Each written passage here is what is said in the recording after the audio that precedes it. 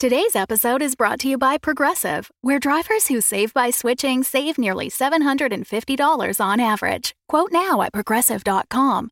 Progressive Casualty Insurance Company and Affiliates. National average 12-month savings of $744 by new customers surveyed who saved with Progressive between June 2022 and May 2023. Potential savings will vary. Thanks for supporting the Fable and Folly Network. Here's another show we know you'll love. Greetings, I'm Bernard. And I'm Magenta. You might know us from such hit podcasts as Madame Magenta, Sonus Mystica. Horror anthology Magenta Presents. Or Season 3 of Mockery Manor. We're everywhere. And we're spreading faster than an STD in an old folks' home, because now we have a brand new podcast.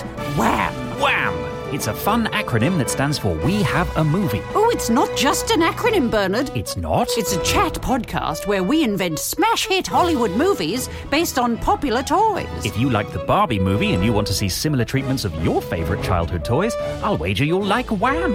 With episodes on Polly Pocket, Rubik's Cube, Game Boy, Strawberry Shortcake, Furby, Connect 4, and lots of other nostalgia bait.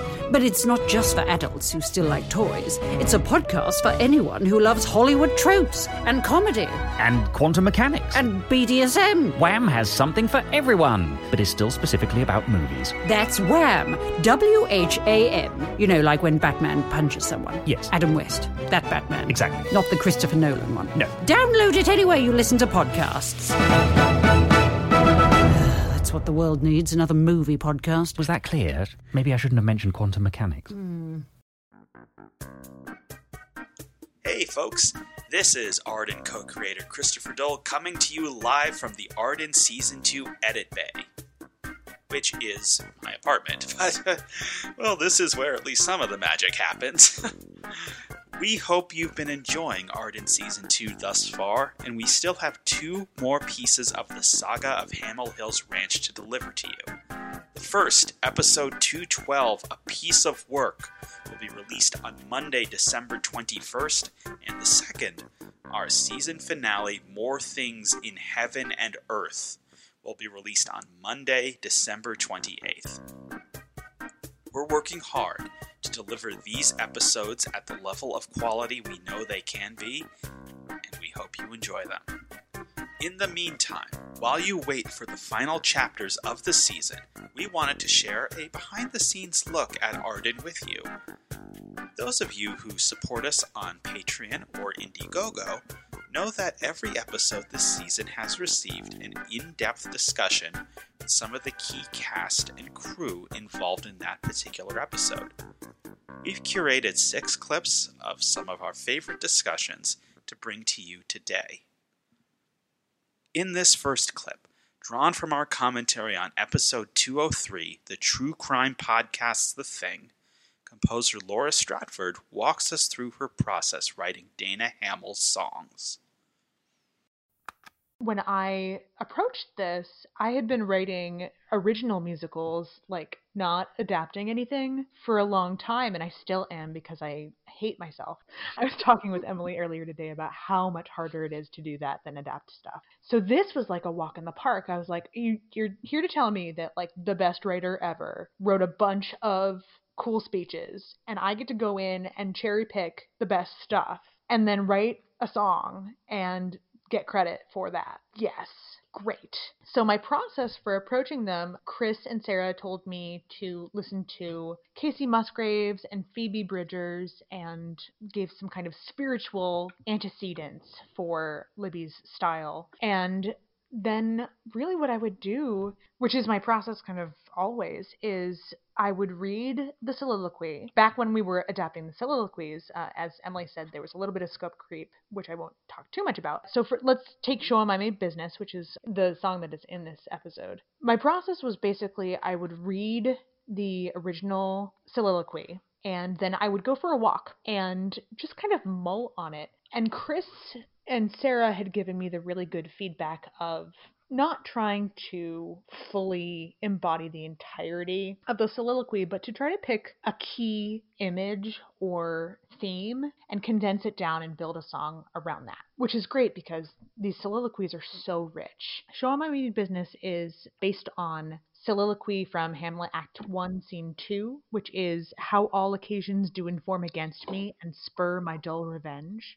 So I would say the soliloquy to myself. I would read up on what was going to happen roughly in the adaptation in Arden around what this song needed to do. And one of the pieces of feedback that I got for this one was that it was going to be one of the first songs that we heard, and it really needed to be Dana introducing herself with a bang. What I took away from the soliloquy is Hamlet is basically saying, what am I here for? What is a man if his chief good and market of his time be but to feed and sleep? And he ends it up by saying, basically, what's my deal? All of these people have way less reason than I do, are jumping ahead and are like changing the world, going to war, doing all these things. And I have the greatest possible reason to do the thing that I'm going to do.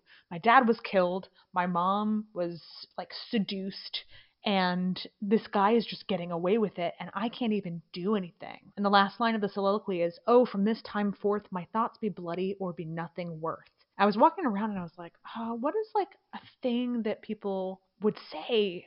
Like, I gotta show them that I mean it. I gotta show them, like, show the world that I'm gonna actually do the thing. But knowing this was gonna come really early, and so singing the, like, I think my uncle killed my dad and I'm gonna kill him was, like, not gonna be helpful. And knowing that Dana has an audience, because these songs are happening in public. They're not just her sitting in her trailer alone by herself. Basically, walking around, it boiled it down to like, I gotta fucking show him I mean it. I gotta show him I mean business. And once I have that kind of hook, I'm better able to figure out what the rest of the song wants to be around that.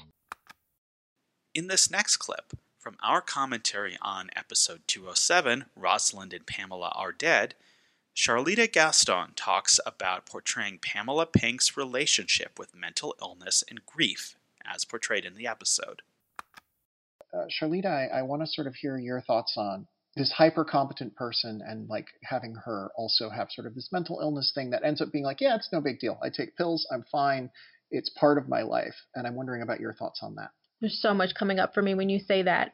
One, I think that it's really important to have the conversation. That's first and foremost.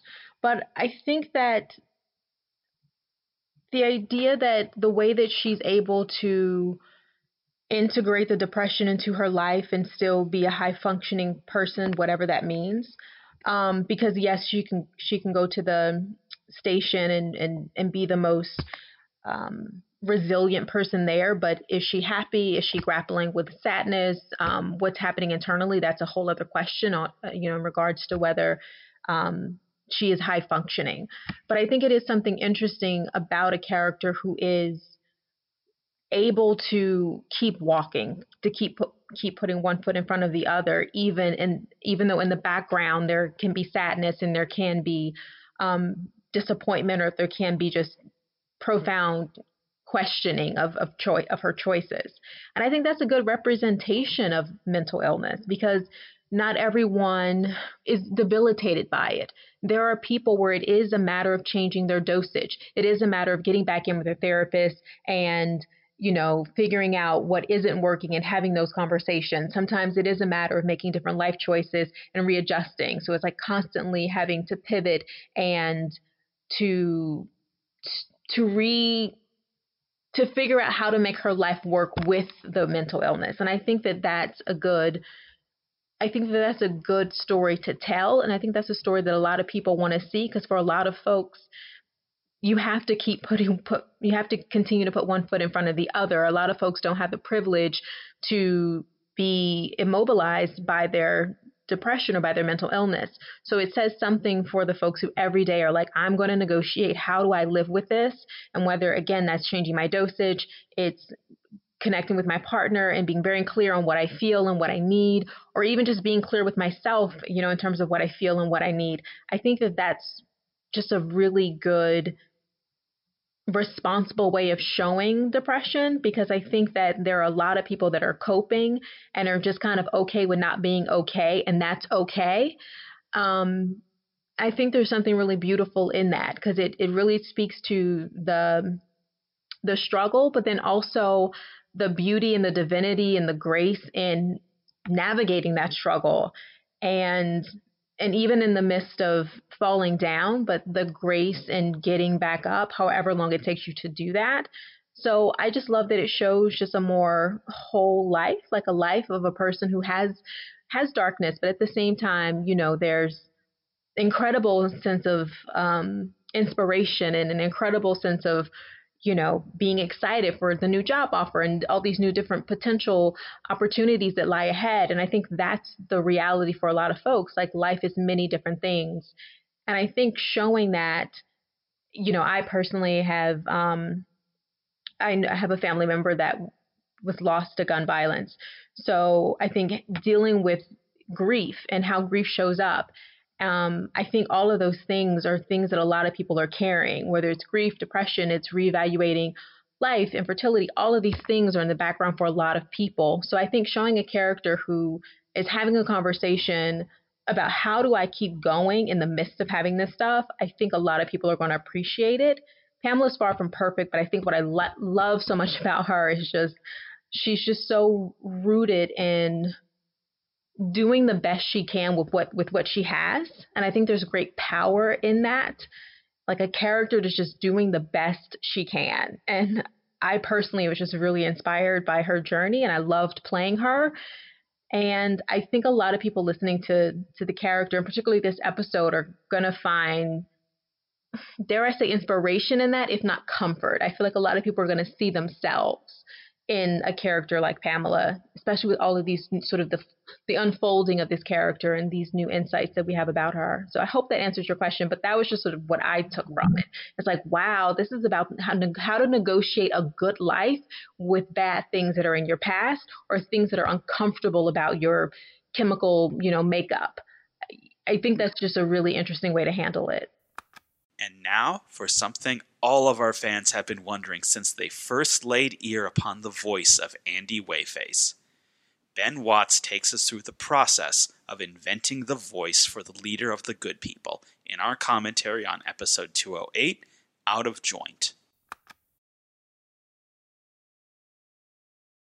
I'm very curious to know, like, where it comes from. I don't even know what accent it is. I'm just, like, flabbergasted by it every time. So tell us a little bit about finding Andy Wayface's voice. Well, see, I think the difficult thing is I never seem to lose the voice.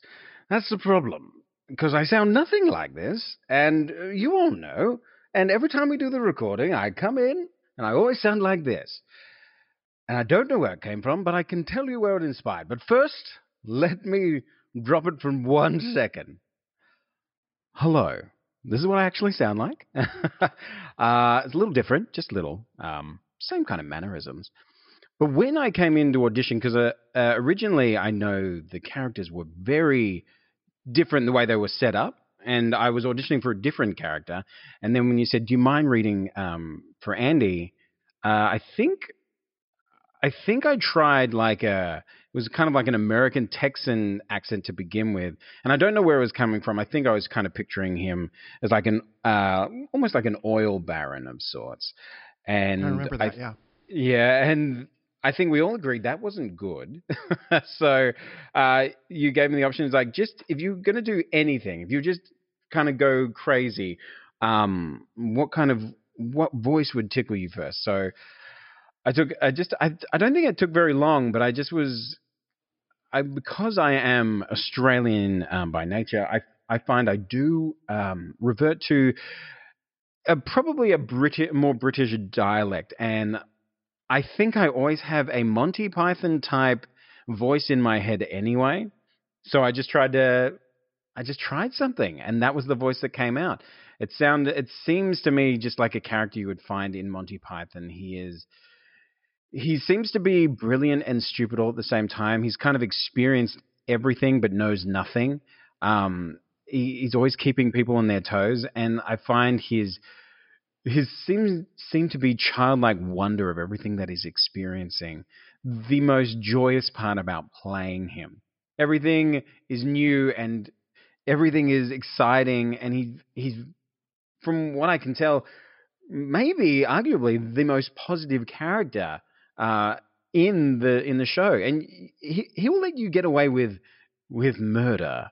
He'll let you really do anything. I don't think Andy, as a billionaire businessman owner, I don't think he doesn't really wrangle the purse strings very much. He is fully out there. I don't think is there a budget? Has he given anyone a budget? No. I think people are free to just do what they like, as long as they record his wonderful, wonderful commercials. Up next, in our commentary on episode 209, To Thine Own Self, Bea and Brenda themselves, Michelle Agresti and Tracy Syed, talk about how the process of recording the show has changed for quarantine, and what it's like to record some of the most intimate and important scenes of the show without being able to see each other.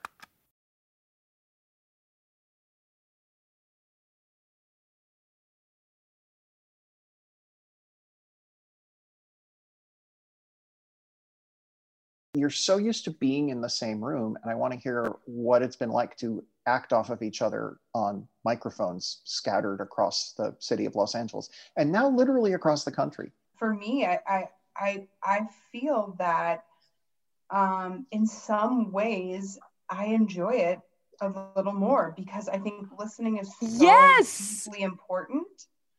And you are forced to become an empathic listener, and that, I think, creates in some ways a better scene. I mean, don't get me wrong, I'll say this until the end of, Arden. I love being across the table from Michelle. Like, it's one of my joys, but it does lend to a different level of performance in a way that's kind of unexpected, Yeah. Of course, I was nervous coming into this without having everyone in the room, but it has lent to a different level of performance, in my opinion. Cool. Yeah, I was almost waiting for Tracy to go because I wanted to see what she would say, because I totally agree. Now, of course, I'm not doing the post-production, which I'm sure is significantly more difficult and has suffered from like just the varying degrees of what kind of audio quality we can all get in our apartment closets. But like, because, we're working with audio, this is a radio play, like if just hearing each other is how listeners would experience it. Mm-hmm. So if I'm just hearing Tracy and just hearing myself, that's actually great for me because I actually know what the product is like. And I'm actually like reacting to just like the pure audio, which is all anybody's going to hear. Whereas like when we're in person, we're acting together. We're engaged with each other. Our whole bodies are acting. And it's not saying like our whole bodies aren't acting when we're alone, but I'm just saying like I'm also feeding off her physical energy, which I bet comes through on the audio. But I think that it does kind of it could kind of distract like me as an actor from what's coming across on the audio, because I'm having so many more things to play off of. Right. So I actually think it's really interesting that way. But also like I, on a personal level, like completely prefer in person because I love being with other people. Yeah. Mm-hmm. Like yeah. I love the like, we've all become friends, and it's like such a joy, like Tracy said, to be with everyone, especially like I love acting with Tracy. But in terms of like audio wise, when we're not in the same room, I'm only hearing the audio. And I think that actually is good. Yeah, is something. It's interesting.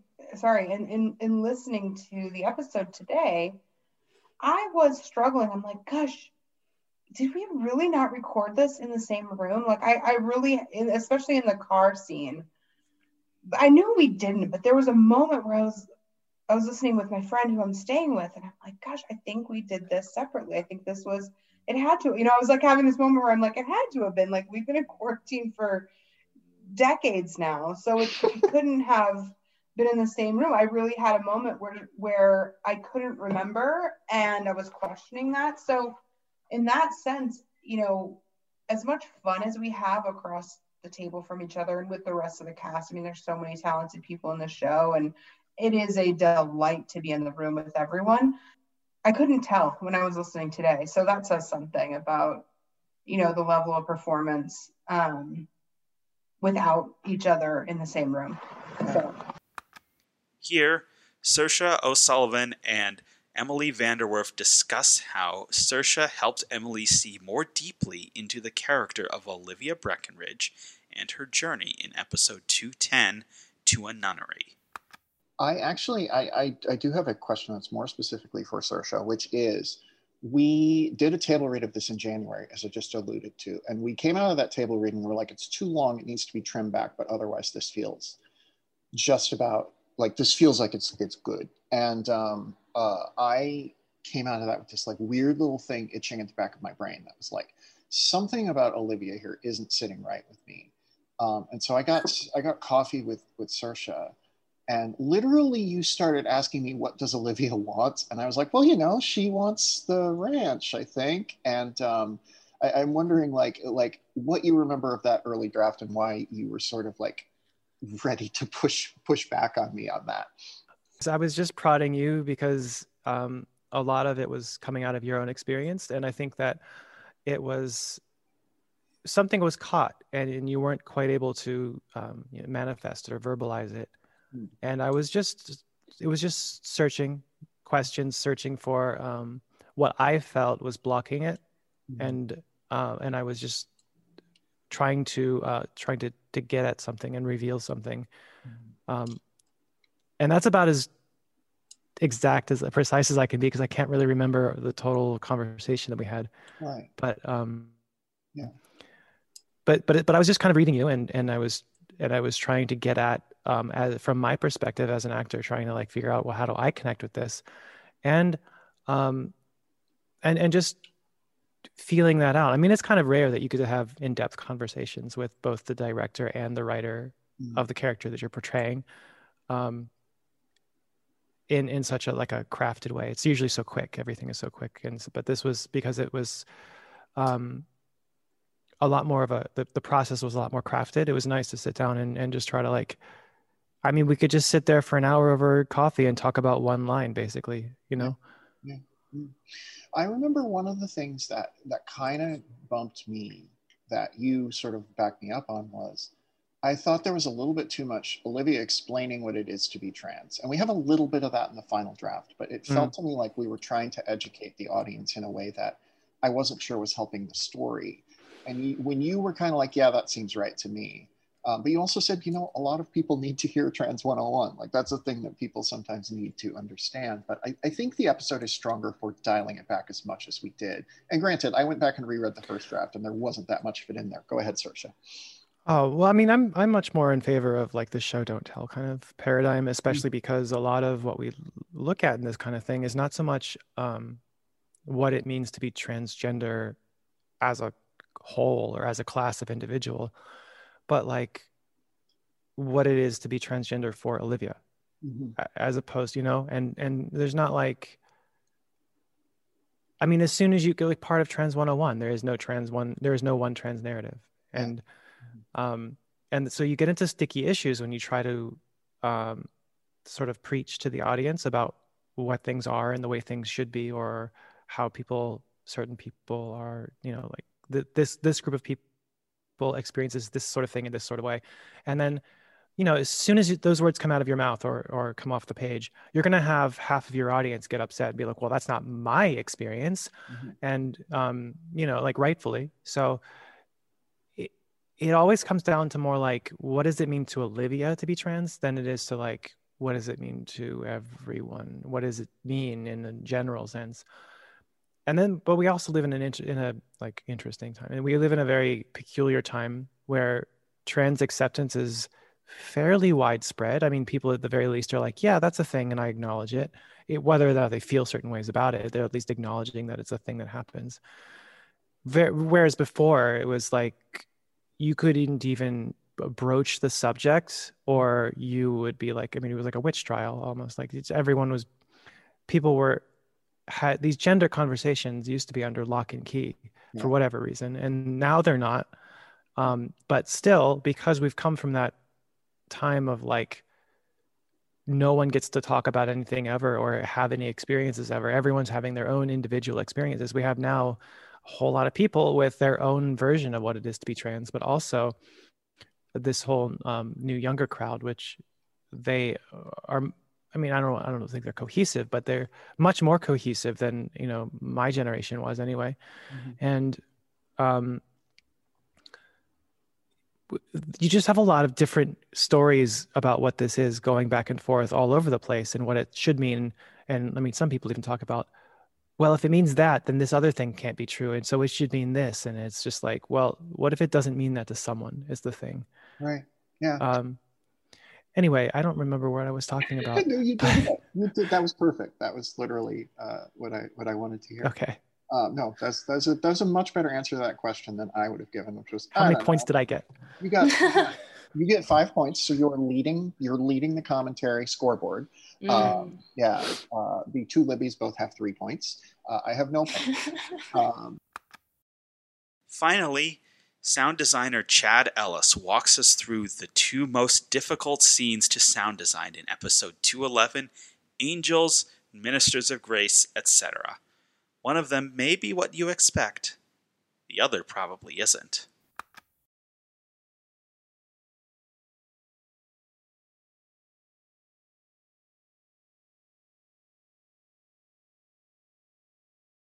I think Christopher knows me well enough to know that, like, if you can give me something big and challenging and like something that's unclear on how you would go about doing it, that I'll probably bite.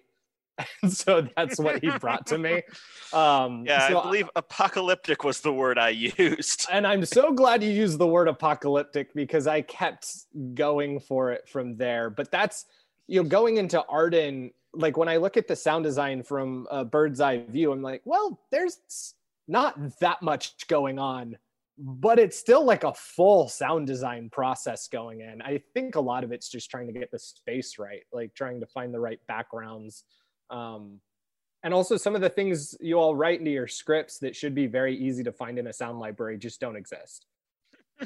Like, you know, gallons of gas being poured all over like a living room, or oddly enough being tied to chairs. That's just not out there. Like, I can give explosions for days, I can give gore effects for days, but these very simple small things are just nowhere to be found, at least in my libraries. Fair. Imagining you as such a perfectionist that you're like, petrol, that's not going to cut it. And to be fair, I volunteered to go pour gas all over someone's living room and like do the Foley. You know, but we couldn't figure out how to do it with social distancing. And this is a responsible podcast. So that we decided to, use go with an off-brand. Did you have any specific sound design questions, I should say, now that I did that whole like intro? Well, we were talking a little bit before we started recording, and you had mentioned, like, I think when you came on, I was like, oh, well, you know, Chad's going to have to design this enormous soundscape for the fire at the end. But you were saying that the family dinner was almost as complicated. So I want you to sort of take me through the difference between doing something that big and then something that small, and why one might be as complicated as the other. Yeah, so I would say 60% of the sound design time that I spent on this episode were split between 2 scenes, which were the final, fireball scene, and then specifically when they're sitting down to have dinner, before Dana drugs them all. And I went for the second scene first because I knew it would be easier and more doable. And I knew if the kitchen scene, or like if my dream for the dinner scene didn't work out, the show could survive without it. Whereas like I knew, okay, no matter what, I need to make, as Christopher described, like an apocalyptic ending to this. But with the big thing for going through like the dinner scene is, for one, the show is, you're good writers. Congratulations, you did it. You're good writers. And so I knew what was going on in these characters' heads. And this is something that Chris and I would have meetings talking about, kind of character motivation and where are people at, what is the point of view. So like I knew the point of view for this episode is going to be Dana. And so I'm kind of centering the sound effects on her. And I also knew what the people were thinking. I knew that Clyde and Trudy thought they had more information than Dana. I know Dana was playing with a full deck of cards for their plot, but not their background. And so I was looking for just a bunch of little, I mean, for one, and eating is so gross to listen to. Like eating and kissing are two just awful things that we're constantly trying to crack in audio drama. And so God. But also like this is going to make some of the audience cringe. You know, forks on teeth is also a very unpleasant thing. So you have to find like a good balance between all of this. And so I knew I was going to focus on Clyde eating his way through this. I knew I was going to focus on Trudy performatively eating and enjoying dinner and then pausing and then performatively doing that. And I knew Dana was basically not going to participate.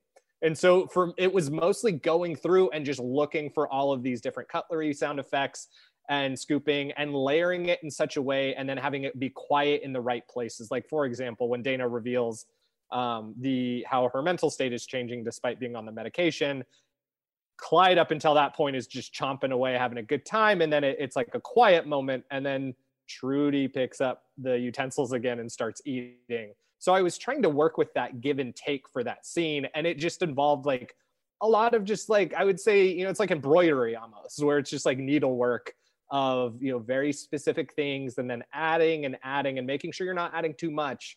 But I must have listened to that scene 15 times to go back and see, okay, what else can I place here to have it work? And then like, where are the character beats? Where would someone, because I think this season is so much about family and fraught family relationships. And so I'm going back, like, I love, if I have a brand when it comes to my role in a lot of audio drama, it's nostalgia. It's trying to take you back to moments that you've experienced, even if it's not this exact thing, you've experienced something like it. So I'm like, okay, what have my fraught dinners been like? Who's eating, who's not eating, who's eating a lot, like who's, you know, what is everybody doing? And just trying to build that into a scene. So I would like, yeah, describe it as embroidery, whereas the final scene is more like painting. Like you're dipping your brush for a lot of it and just scraping it across the canvas to get that base. And so I was trying to find, I mean, the big, I think, thing I kept going back and forth on is like, I knew I wanted animals in the scene because there's just something stressful about a bunch of humans yelling with sirens in the background and a dog barking. And I wanted the dog to like react to the explosion, but at no point did I want anybody to think the dog was like caught in the explosion. So it's like, okay, at what point can I get the dog barking again?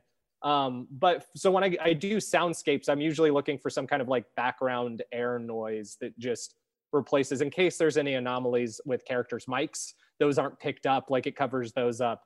And then from there, it's like adding environmental things. And this one was heavier than any other scene I've done for Arden.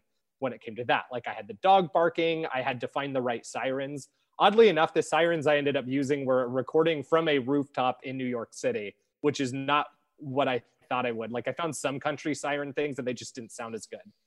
And then luckily you all had music for it, which I didn't know about, which then covers everything up anyways. Like it just, anytime you add music to a scene, the sound design has to do like 40% less work. But yeah, so it's like, okay, we got the dog over here. And then we have the house, and then just figuring out like the house fire was tricky, but like the big things were easy. Like finding a dog barking was very easy. Finding sirens was easy. Finding fires and explosions were very easy. The difficult thing with that scene was finding out the transitions. So like, okay, I need the right car pulling up on gravel. And I've been working with gravel a lot on the ranch, just in specific paths. Like when Rosalind like pulls up on a bike, I'm using gravel. I think gravel's just tactile and kind of takes us to the country, especially when it's surrounded by crickets and birds and whatnot. So it's like, all right, I need the right car effect. And then for the house itself, like actually igniting, it's like, what does that sound like? And it doesn't really sound like anything, unfortunately. And so I tried to do like, okay, we're going to have some glass get blown out. And so that was a little trickier. And then for the big moment, it was just layering. It was me grabbing explosion after explosion after explosion, just trying to find all of these different things. Like I knew I wanted the initial big house boom. And I have like participated in blowing up propane tanks before in my more delinquent youth. And so I know a lot of times like some of them get flung. And also like if sometimes you puncture a hole in one and it just shoots fire, like it doesn't actually explode. And so I'm like, okay, how do I make this apocalyptic where it's not just like fire in the house and then explosion in the shed and then that's it? And so I wanted this sense of this thing's blowing up and it's flinging shrapnel and it's flinging other things. And some of the propane tanks survived and like rolled away and blew up somewhere else, which probably lit something else on fire. And just constantly. So I added a bunch of them and then I took them all away and like put them to the side of the project and then slowly added them back in for specificity, because it's very easy to throw a lot of things at the audience at once. And I don't think there's anything wrong with that, but Arden is a very deliberate, specific show. And I always try to sound design a show the way it's written as much as possible, just to create like a sense of unity between these different art forms that go into making these shows. And so it's like, no, I want very specific explosions to happen in very specific places. I want a very specific cause and effect. So, you know, glass, fire gets bigger. Shed explodes. Some of the shrapnel goes and knocks something else over. Some of these things explode elsewhere. Bigger explosions there happen. You know, horse neighs in reaction. A horse, runs by you. And so that was, I would say, the difference, the best way I could describe it. Like a lot of time went into both of those scenes, but both the end result and the process of going into it were very different. Like I only needed 2 sound effect tracks for the dinner scene, even though I think it has more effects than the final scene. I needed 12 effects tracks and like 5 ambience tracks just to get all of the sounds in that final scene. That's our behind the scenes reel, folks. If you want more discussion of making Arden Season 2, you can sign up at our Patreon at patreon.com/ArdenPod or at our Indiegogo, where you can get commentary from co-creators Emily Vanderwerf, myself, Sarah Golub, from writers Libby Hill, Mara Woods Robinson, and Lenny Burnham, from actors Michelle Agresti, Tracy Syed, Shannon Estabrook, Charlita Gaston, Benjamin Watts, Libby Woodbridge, Saoirse O'Sullivan, and Mia Drake, from composer Laura Stratford and sound designer Chad Ellis. We'll be back with you next Monday for A Piece of Work, and the Monday after that with our season finale, More Things in Heaven and Earth. And then, on January 1st, for one more thing. Happy holidays, stay safe, and thanks for listening.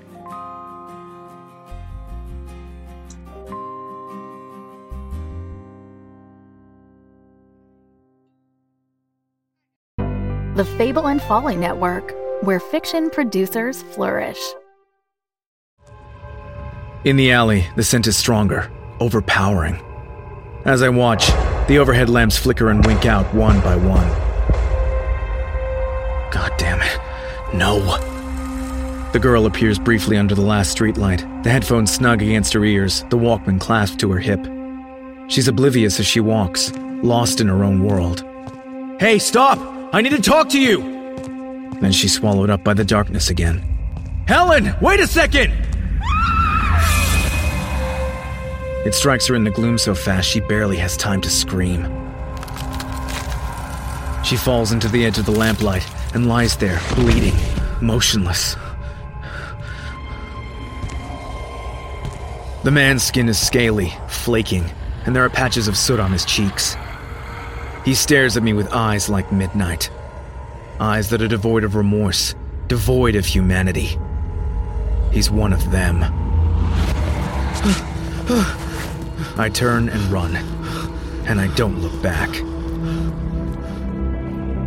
The Road of Shadows, a new mystery and suspense audio drama by Mark R. Healy, creator of The Strata. Listen now at theroadofshadows.com.